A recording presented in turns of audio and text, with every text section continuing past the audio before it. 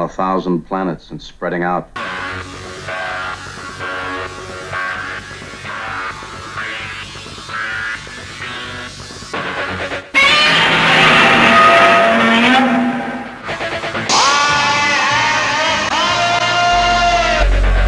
Open the pod bay doors, Hal.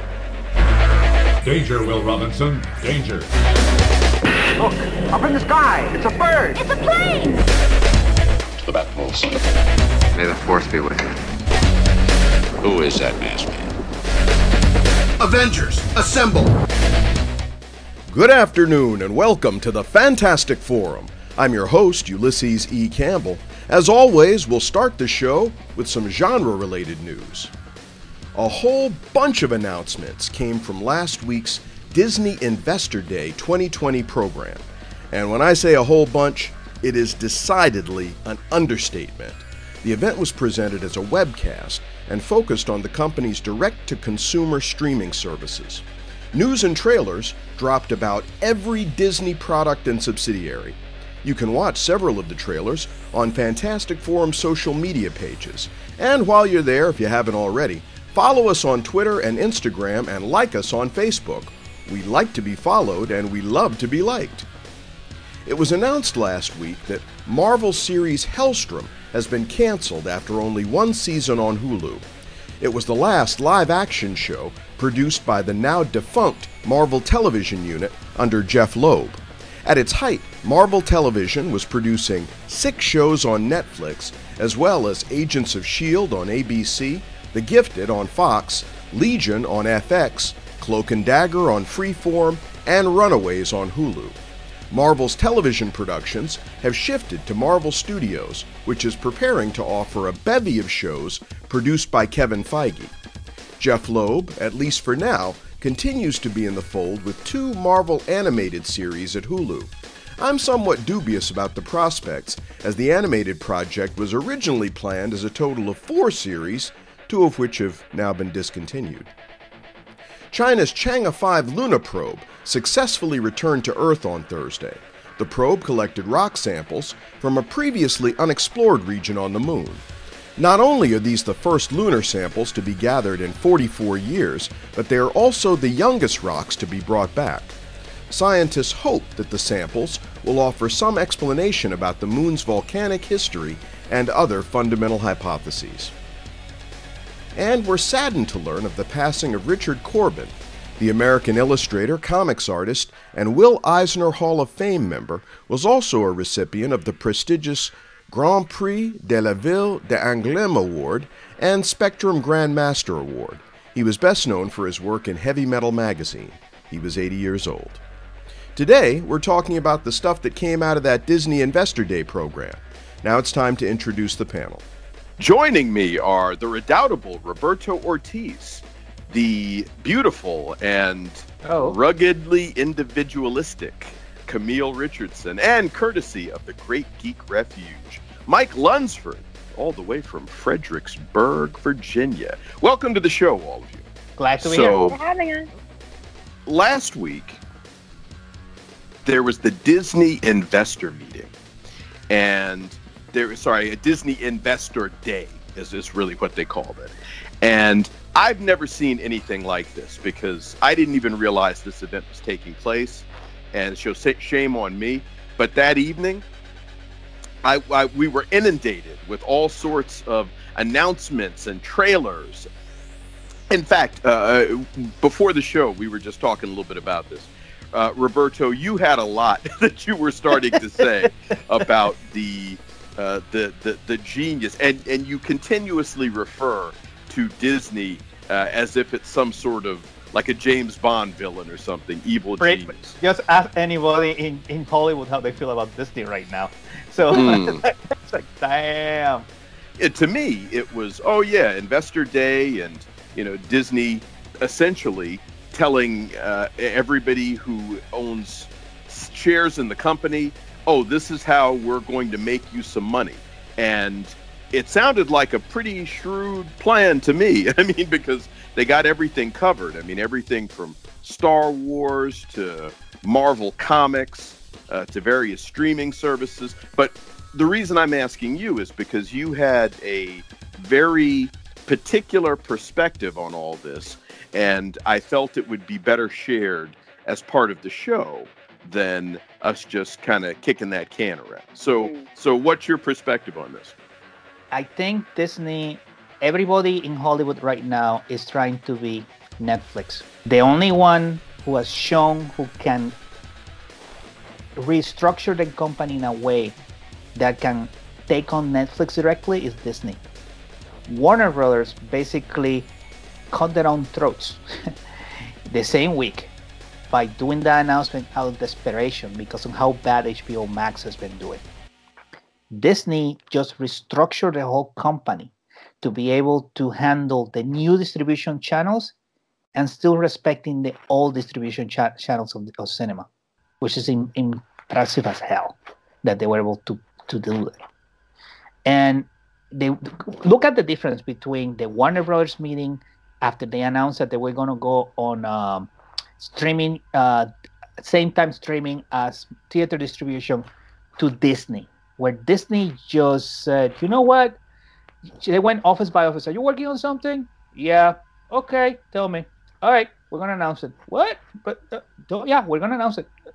And they went department by department by department by department. Are you working on something? It's just a story. We're going to show it. And they have never done anything like this before, ever, where they showed us every conceivable work in progress project that they're working on, and they just released it. And here's the worst part. There's even more projects that are rumored. I don't know if you heard a rumor about the Firefly thing that they're threatening now to start dropping bombs. I did hear about that. Yeah. And that's the thing. Disney knows that they have an impressive amount of IP that they control. And what they're threatening to do is that now that they have more distribution channels, they're threatening to overwhelm everybody. And here's the impressive thing. People were questioning, why did Disney basically buy Fox?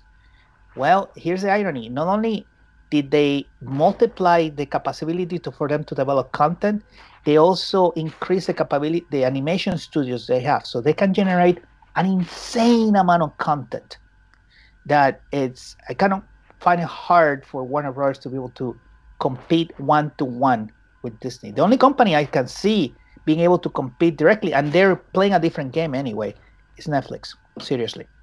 It's impressive. Well, the key here is the distribution. I mean, you kept talking about the content and the amount of content that Disney has, and that's fine. But it doesn't seem to me, in terms of the distribution model, that there's much difference at all between what Disney was saying and what Warner Brothers was saying. What people got upset about with Warner Brothers is that they acknowledged that they're moving away from, or I shouldn't say moving away, because it's not so much that they're moving away from traditional theatrical distribution, so much as they're adding the streaming distribution to that.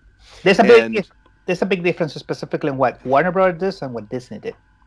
What's the difference? Rogue One. They still announce theatrical big movies that are gonna come out, and they didn't change one bit the distribution model. Disney, as a company, has something in they're known in the industry that they're one of those rare companies that when a new medium comes in, they can turn on a dime and they can absorb a new revenue stream. And what they did is that instead of saying, oh, well, theatrical distribution is dead, we're going to concentrate on streaming, what they were saying is, oh, theatrical distribution is a thing, makes us money, but streaming is also another revenue stream that we can make a lot of money.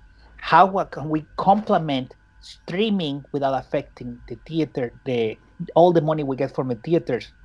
Now, when the you can't.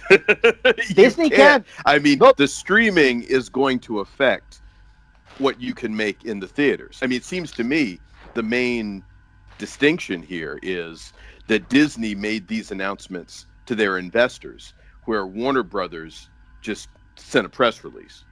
Well, Warner Bros. Did that as a response of what was coming from Disney. Disney, what they're doing specifically is that they're thinking, oh, by the way, there's also a new law that just been eradicated that allows big studios to own movie theaters, and Netflix has been taking advantage of that. Disney, mark my words, is going to start also controlling the pipeline in terms of the direct movie distribution by them owning theaters. Well, that wouldn't surprise me either, but No. Because right now theaters are, I'm not going to say they're dead, but they're on life support, and they'll be back. It's going to be, well, yeah, it's just a question of how long it takes. And, frankly, I think that's interesting too, because the last time that the world saw something like this, the influenza epidemic of 1918. Yeah. All right. Now, and here's the thing. Movie theaters weren't as big as they are today back then, fledgling industry. So today, this is a big deal, and it's going to be at least a year before theaters start to see people come back. We've just seen this week the first doses of these various vaccines to combat coronavirus starting to get out there. So, Anyway, look, I don't want to go. Finish what you were saying, but I don't want to go too far down the rabbit hole on this element because, as you point out, the content is king. And there was so much content they're talking about. I'd rather spend some time talking about some of the content and some of the stuff that they poke their head in the office and what are you working on? Well, it's just an idea. Hell, we're going to put it out there, because there was a whole bunch of stuff that came out that sounds great. But here's the thing. People forget history. This is not the first time that people have said movie theaters are dead. This was even before way but back. Nothing hit it this way. Yeah, in the 1950s, late 50s, early 60s, when the introduction of television happened. Television, exactly. But this is way different. That's something where there's this new technology that's starting to grow that we feel is threatening us, and you find your niche in that. This is completely different. People Ulie, just stopped going to theaters. But the thing is, we've forgotten specifically is how the difference between what movie theaters were at the beginning. This is when my dad was a kid. That back in the 1930s and 40s, movie theaters were completely different to the way they were now. That was basically you were there for 4 hours. Oh yeah, and they basically had news. They had multiple movies, and it was because you didn't have television in people's houses to do all this stuff. It was radio at the time, and that visual medium, people love that. It's just simply the public health crisis that has. It's the same thing with live sports. Whether you're talking about live events, I was going to say, whether you're talking about sports or concerts or convention type gatherings or what have you. All these things are threatened. It isn't just movie theaters. But it will come back because I'm honestly fed up being in this house. I love my wife. I love my kid with all my heart. The house. If I don't see this house again, I will be okay. Oh look, you could go. You could go to the movies tomorrow. Theaters in Virginia are open. So it's you want to go? Go on. I ain't going. You want to go? Go. Okay. Do they have do they also have a gun in front of it so you can play Russian roulette while you're watching the movie? It's that's what I'm talking about. And yet, I understand, and I have no reason to think that theaters are going to be dead behind this. But I tell you what, when they come back, don't expect the same owner operators to be involved. The industry is going to change dramatically, and I think that's what people are responding to. The industry of theaters. Yeah. If you've got that long green where you can wait this thing out, you're gonna buy AMC or whatever theater chain we're talking about, and rebrand it maybe, or just go on. But for right now, for the foreseeable future, what do you do? The people who are working in them, they're out of work. The people who are running the theaters, they're out of work. I mean, hell, even in terms of the distribution, because those theaters that are operating, I mean, yeah, Virginia, there are no theaters in Washington, D.C. that are open. We're under a public health emergency. We're mandated by science and the D.C. government. They say, oh, it's not safe to open these theaters, and so they're not open, as opposed to the less oppressive Commonwealth of Virginia. I think specifically is that we're in time of change. I think that you're right, that the industry will be different, but it's like the same way when photography came into the picture, painting didn't go away.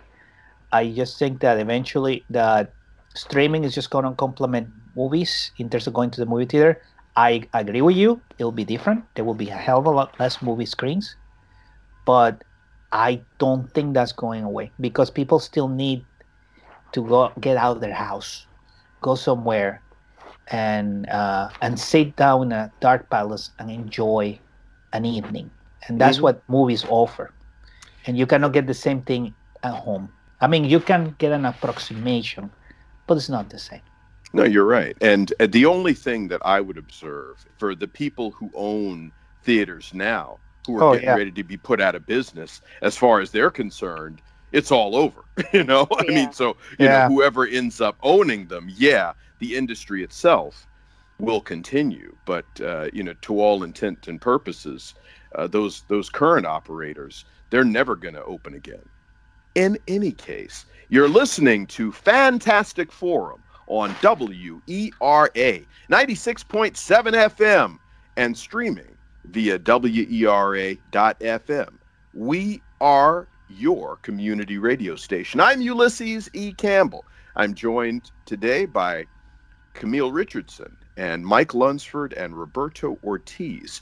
And we've been talking a little bit about the Disney Investor Day that took place last week. And we're just talking simply about the fact of it and what it means. And Roberto had some very interesting points about the announcements that Disney made and the way they made them versus some of the announcements that Warner Brothers has made and the way that they made them.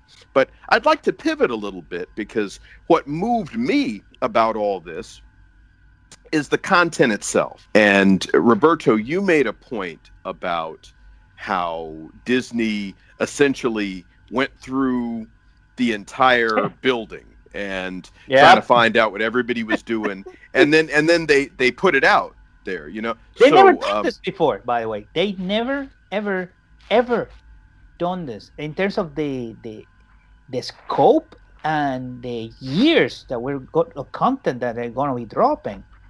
I have never seen anything like this, and I don't think Disney was like a star. It's like Mickey Mouse commandeered a Star Destroyer and just went on top of the Warner Bros. Lot and started basically bombing them from orbit. It's like, well, not just Warner, everybody, everybody who isn't Disney. But again, Investor Day, Investor Day. If you're going to pick a day, to do this. The folks who own shares in the company, we're gonna make you all a lot richer, and this is how we're gonna do it. But I mean, it's no joke. I mean, they were talking about Pixar and about Hulu and about FX networks and Star Wars and National Geographic and Disney Plus and films from Disney and but it's not only that, Ulie. The announcement where on each and every one of the companies was really well thought out. It's like somebody went to each and every one of their libraries and said, what does the people want to see from specifically this? What would be the coolest project you can tell me from this content that we have on this corner? And they threw the idea, and Disney said, here's a lot of money, do it. Investor Day. Investor Day. The backing. And the thing is that the fact that they were able to keep it quiet, that's impressive, because a lot of the stuff nobody saw it coming. Rogue One, nobody saw that coming. Although we still have no idea what Taika Waititi is doing. Exactly. I still want that announcement. And that's now, what Roberto, you've mentioned Rogue One a couple of times. Are you talking about the Cassian Andor series? Or Rogue Squadron? Rogue Squadron. Sorry. Oh, okay. All right. I was getting ready to say, because as far as I know, Rogue One already came out. So no, Rogue Squadron. Kind of a one and done. And it promises to be interesting, but Rogue Squadron, my bad. Promises to be. It was holy cow! It was impressive, the fact that, and also it's an insult to Warner Brothers again, the fact that they're getting their talent. This is the director of Wonder Woman, who has been basically sitting on a bench for a long time because her movie was being pushed around like a kick the can. And I think she got fed up. And I've been reading some rumblings that there's a lot of talent in Warner Brothers, really angry. And they're just pushing them one by one. Same with the comic industry, same thing. Yep. Oh, yeah. Marvel and Image are just waiting. Yep, and it's Warner Brothers, and that's AT&T's fault. AT&T basically is pushing them to develop content, and they don't have a cohesive strategy. And Disney is like, we're very creator-based industry. We're evil, we're monopolistic, but we know how to manage talent. So I do find it interesting, though, that Patty Jenkins' father was actually a fighter pilot. So that really makes me interested to see what kind of twist she's going to put with Rogue Squadron. You heard the worst part? He died when she was 7. That's awful. On a mission. He was an F-4 fighter pilot, Phantoms. So this means more to her than even we realize. Yeah. Bingo. Yeah. Well, now, Roberto, I'm curious because you referenced the fact that Wonder Woman, the release had been delayed.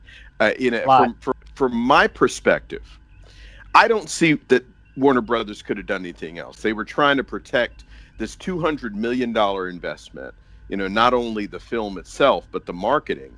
And the main way that you are going to be able to realize and recoup the money that was spent was through a theatrical release.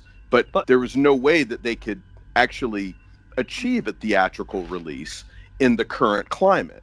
And what about Black Widow?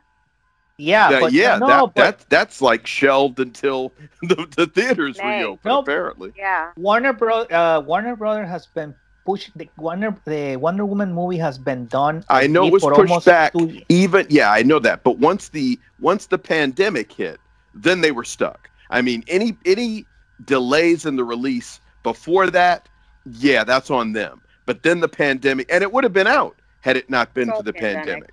Yeah, they were trying to. I mean, but I understand what Roberto is saying because I think it had been due for a winter 2019 release, and they said, you know what, let's hold it till the summer because we want to maximize the money we get off of this, And then I thought it was only the pandemic. I didn't realize it was already. Oh wow. Okay. Yeah, the initial release date I want to say was like November or December 2019. Yeah. And the studio made the decision consciously to, hey, wait, let's try and get more money. If it's a summer movie, tentpole movie, we'll get more money. And then the summer movie season did not take place. So one of the things, like I realized now that if I want to say something, I'm just going to have to jump in because there's going to be no gaps. But I want you to know that I was looking at you and I'm thinking, I got a call on Mike. So, but I'm glad you're jumping in. Jump in. One of the things that I want to point out with all of this too, that's really frustrating me, is listening to just overall hearing like from Warner Brothers, like shelving Wonder Woman forever. And I mean, like we're finally going to get it at Christmas time.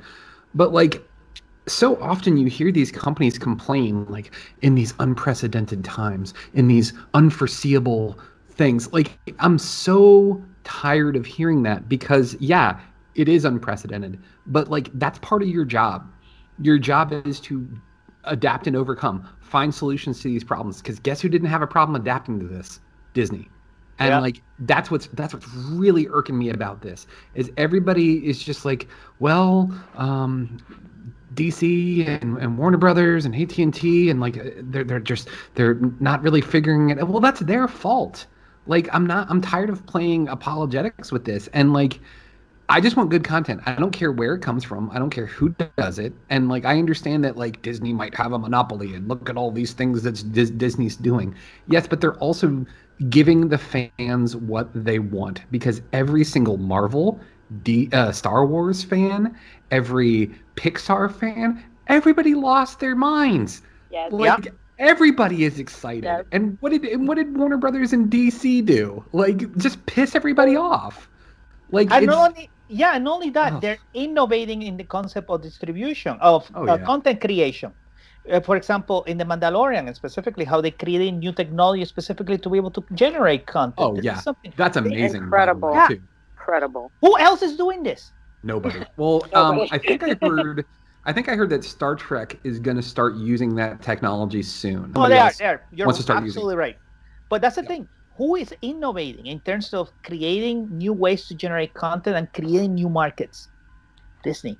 Yeah. All right. See, I got to jump in here because Roberto, you are just on Disney's jock stupidly. All right. And I got to point out. I mean, you're acting. Wait, no, and that's fine. But you're acting as if they've done something. I gotta tell you something. Disney is every bit as screwed as everybody else. I'll remind you, Black Widow sitting on the shelf, not coming out. Mulan, they spent a lot of money on Mulan. Yeah, sure, they had the Chinese release, but they tried to push that out on Disney Plus.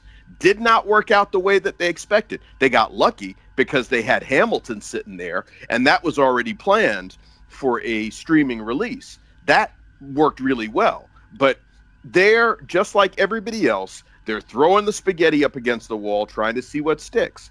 It just so happens they've got a lot more content and perhaps even more desirable content than some of these others. But they have some issues too, because the streaming numbers in terms of number of subscribers with Disney Plus hasn't been the way that they projected. They've lost some subscribers. In fact, a bunch of people, apparently, after The Mandalorian Season 1, they canceled their subscriptions. It's like, don't need this. Exactly. I don't need this anymore, Do you think it's a coincidence they did that announcement right before the season of The Mandalorian was about to end? Think about it. And hey guys, don't cancel this time. We got lots of cool stuff. That spurred a lot of these side projects. So we kind of had to wait until certain folks showed up. But I agree. The thing is that, yes, I'm like Bartok from Anastasia, basically worshiping this thing. But the thing is that in terms of the company that being able to reinvent themselves, Disney has done a fantastic job. It breaks my heart what's happening in Warner Brothers, because it's a studio I love, and I love their content, and I love DC Comics, and it breaks my heart what's going on there. Don't get me started on the comic side. Hey, hold that thought for just a second, because, of course, that musical cue means that it's time for us to take a short break. We've reached the end of the first segment of the show. Fantastic Forum comes to you via WERA 96.7 FM in Arlington, Virginia. We're a community radio station, and, in fact, we are right in the middle of the Winter Fund Drive. And we absolutely need your support. Please go to the website either at arlingtonmedia.org or wera.fm, and you can find out how to make your tax-deductible gift. Get in there under the wire before the end of the year so that you can claim it on your taxes. And it's a wonderful, beautiful way. It's going to warm the cockles of your heart to support this institution of community media here during the holiday season. So make it a point to do that today. We're going to step aside momentarily while we acknowledge the invaluable contribution of our underwriters and sponsors. You're also going to hear a little bit about that fund drive that I mentioned, but don't touch that dial, because Camille and Roberto and Mike and I will be back, and we've got a lot more to talk about on this edition of Fantastic Four. So stay with us.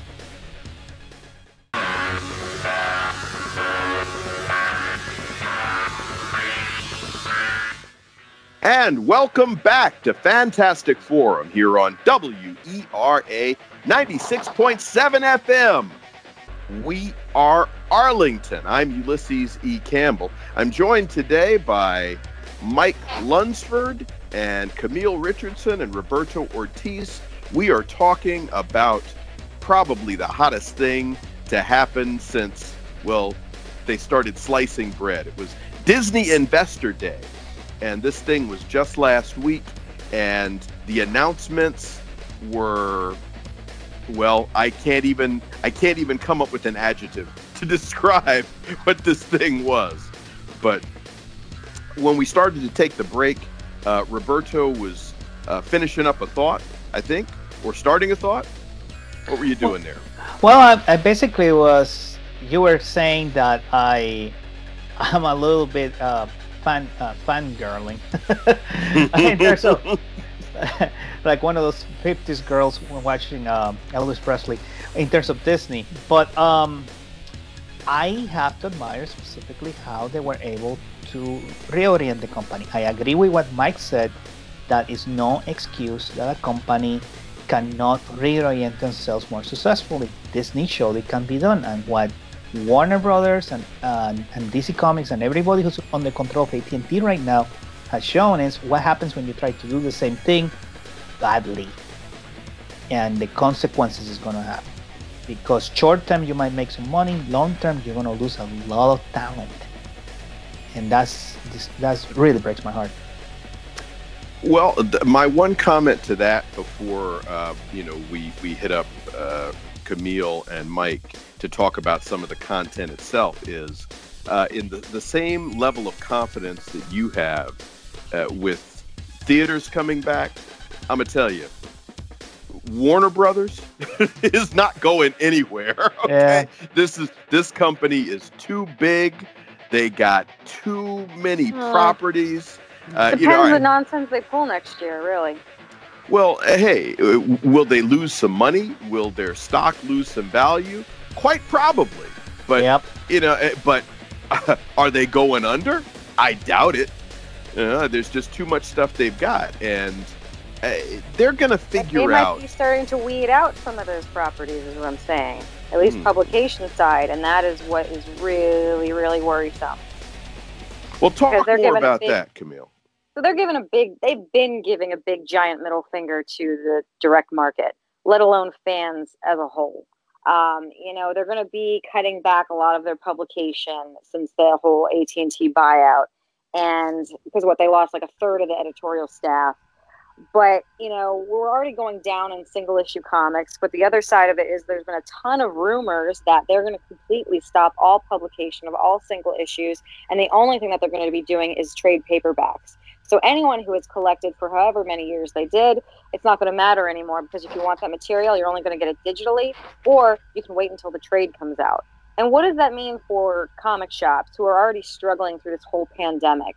What are one of the first things that people cut? Luxuries, things like that. And you better believe they are going to lose so many people if they go that route. And we have no idea fully what they're doing. It's a lot of rumors, and they've already been cutting back as it is. So I've already had issues with DC this year alone with their distribution and other things that they've been doing, and how it's affected us. But now it's almost like they're giving middle fingers both to direct market and their fans. And you got to believe, like what I was saying earlier, Marvel and Image are sitting at the sidelines. Like these creators are going to be done.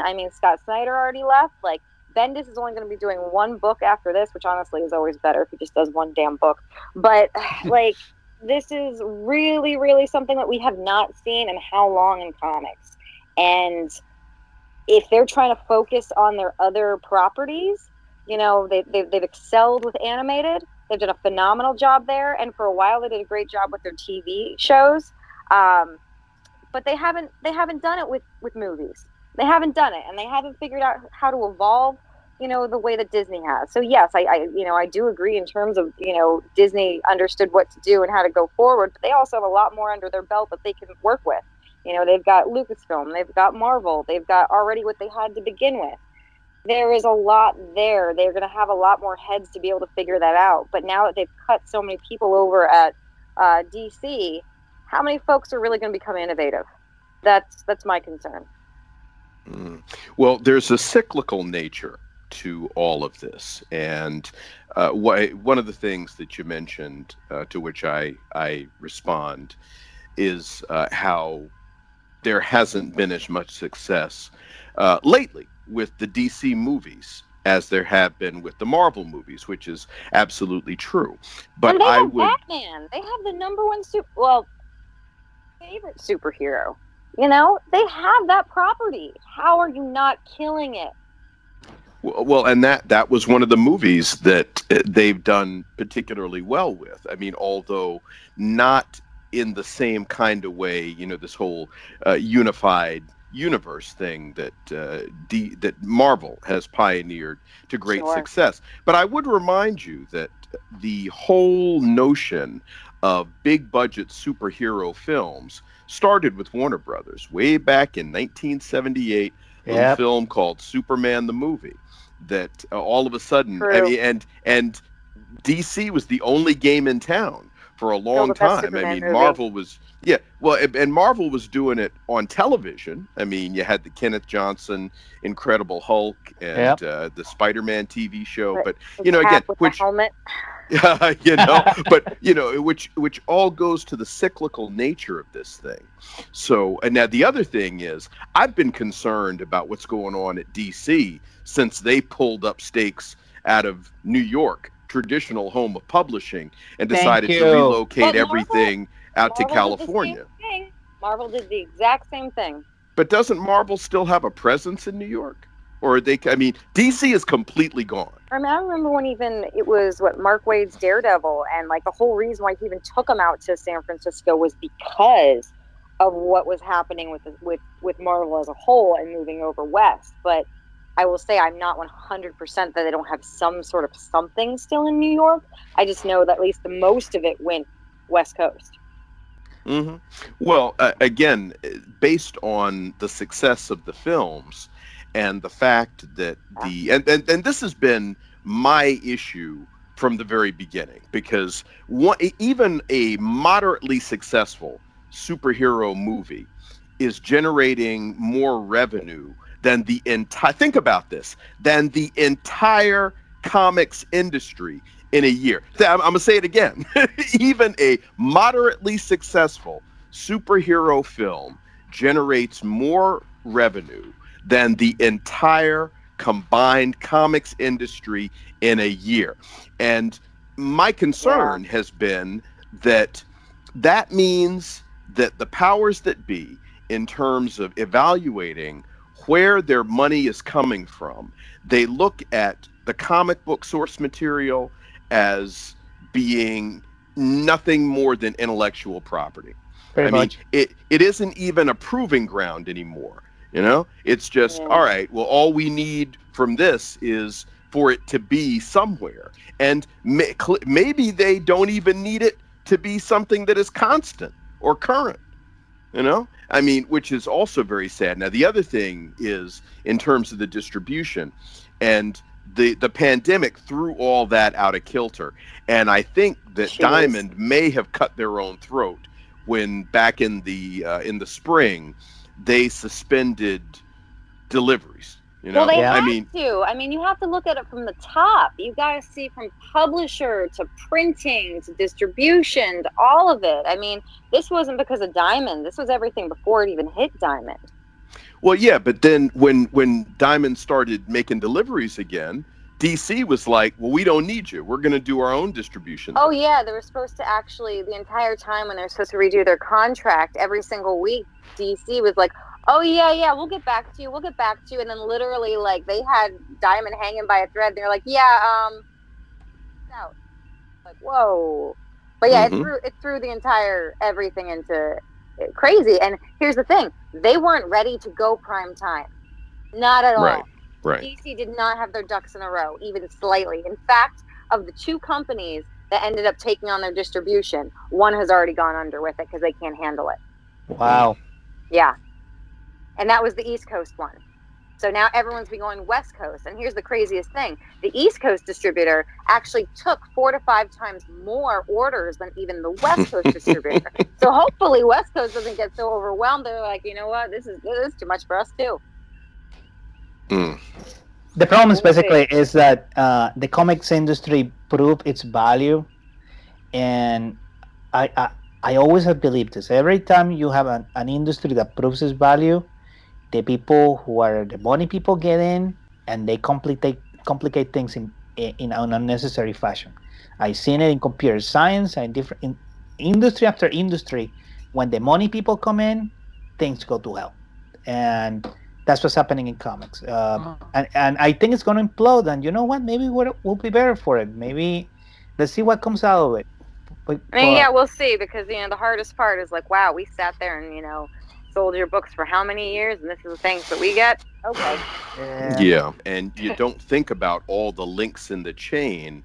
Once just like Roberto was saying, once the money people get in it, I mean, because they're not concerned about the direct distribution market and the stores. Well, here's the thing: when you have to consider about the money it takes to ship it, the money it takes to print it, then you have all the damages, you have shortages. I mean, talk about the amount of money that goes into it. Yes, I can see from a certain point of business that this is just too much. This is too costly for us. Why do we even bother with it? But also at the same time, you're going to lose a lot of people because most people don't want digital comics.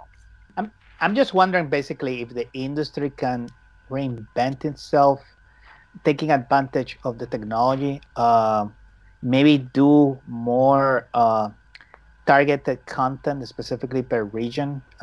But I think the shops can survive if they capitalize on the idea that they're the equivalent of the smoking rooms of the 19th century. If they make it through the pandemic, how many closing and they'll never open their doors again? This has been hell on the industry.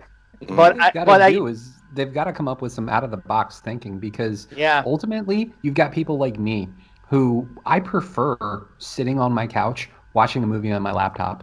I understand that going to a theater is this great grand thing. I loved it as a kid. It was an event. You got the big popcorn, and you got the soda, and you found your seat, and you were immersed in this thing. But you know what I can do? I can also stay on my couch and put my headphones on, and I'm just as immersed. And it's cheaper.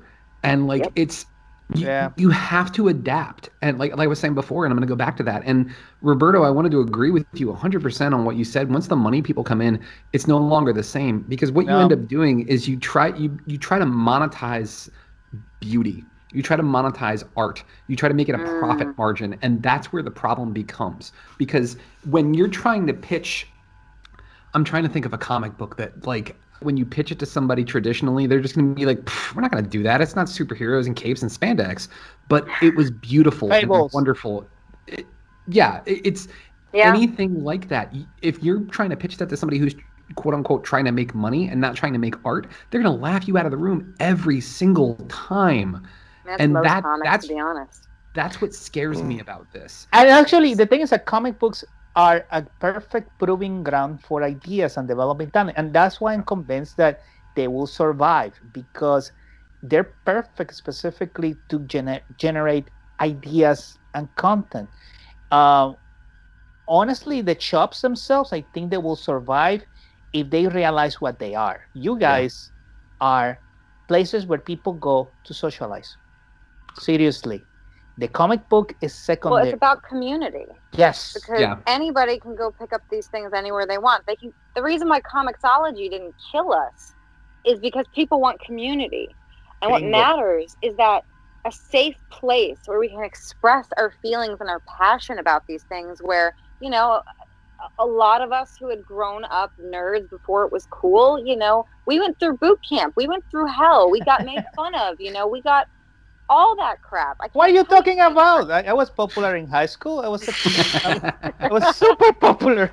And I was in the chess club and the AV club. Yeah, I got you. I will not be my favorite. Well, it's. Thank you for the nightmares tonight, by the way. Memories. I wanted to point out something too that I thought was amazing. So, Buzz Lightyear. Yeah, what the hell was that? With this Disney announcement. Like I want everybody to just think outside the box for a second here, okay? Like think of what they're doing. What they're doing is they're making a prequel for a movie about a person that doesn't exist. Yeah. Like they're literally making a prequel about an action figure, but they're creating the person that the action figure was based on in a universe that doesn't exist. Like this is such a high level idea. Meta. Like I don't So meta. It It's is, insane. and I love love it. it so much. I This is adore it.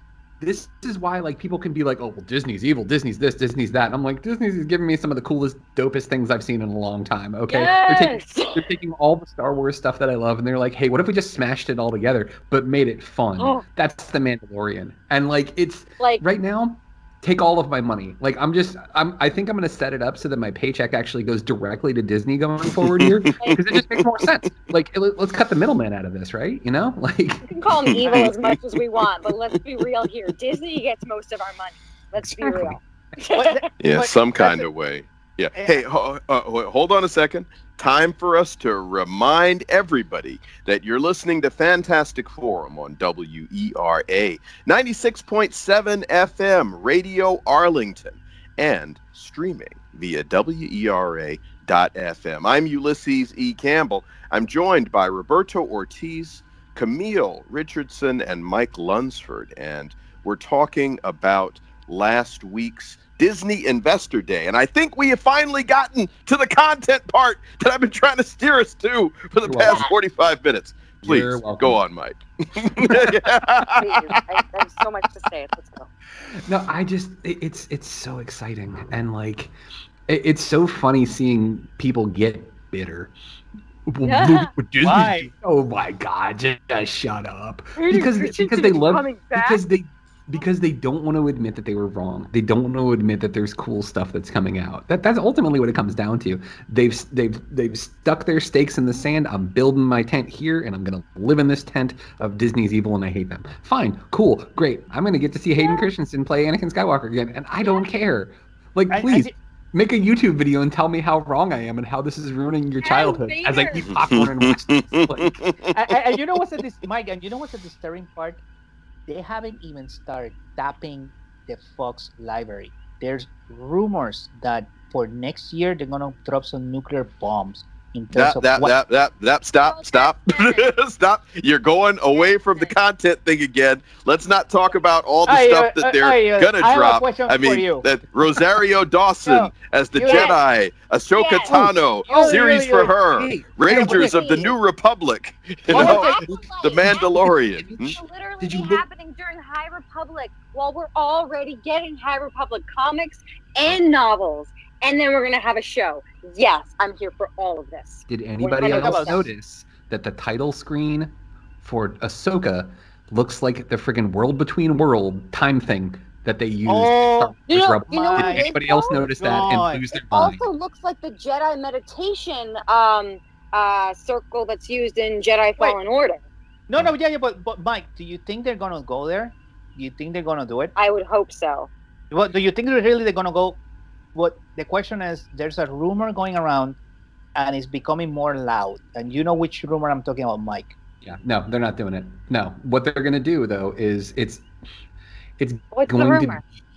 It's the one that we talked about before where I can't say the name on the air because the person who made it up has an inappropriate name for a handle on YouTube. Okay.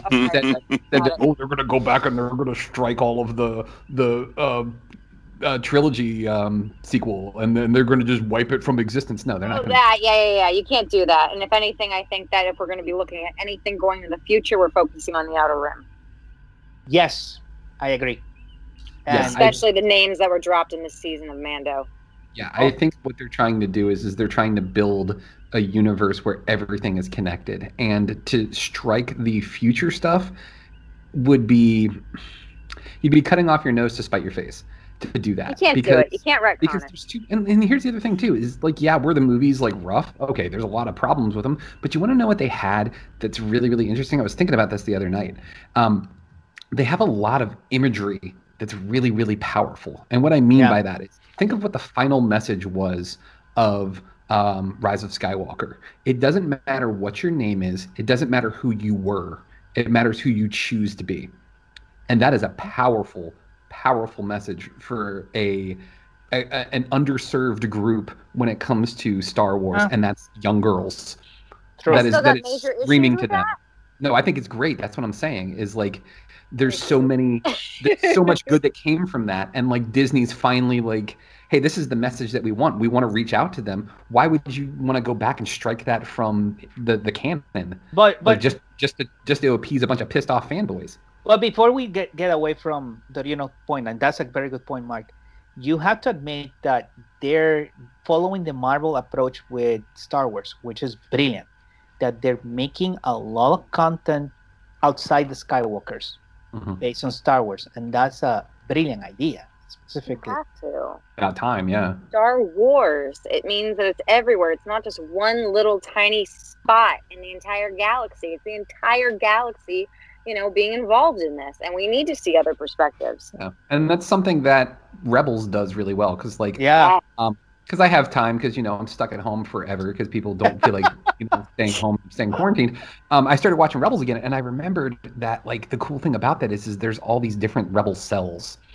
And like they weren't all connected. So like just because one group is doing one thing, they may not have any idea. And like I think that's kind of a cool aspect that we never really got to see. We never really got to see the groundwork that was laid before Return of the Jedi that said, hey, let's get all of these guys together on the same page. And then even then, was that everybody? So I mean, there's a lot of things to explore. A question: after the Mandalorian, the last episode, weren't you curious to see Operation Cinder? Well, I watched all of the games. No, I think games. But would it be cool to actually see that on the big screen?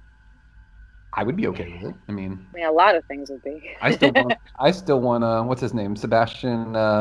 I can't remember his last name. Thank you. I just want to see him dressed as Luke Skywalker doing cool stuff. I don't know though. I think we got to be thinking about other people though. There are two other peoples we need to be considerate of Ezra and Cal Kestis. We definitely need to see Ezra for sure.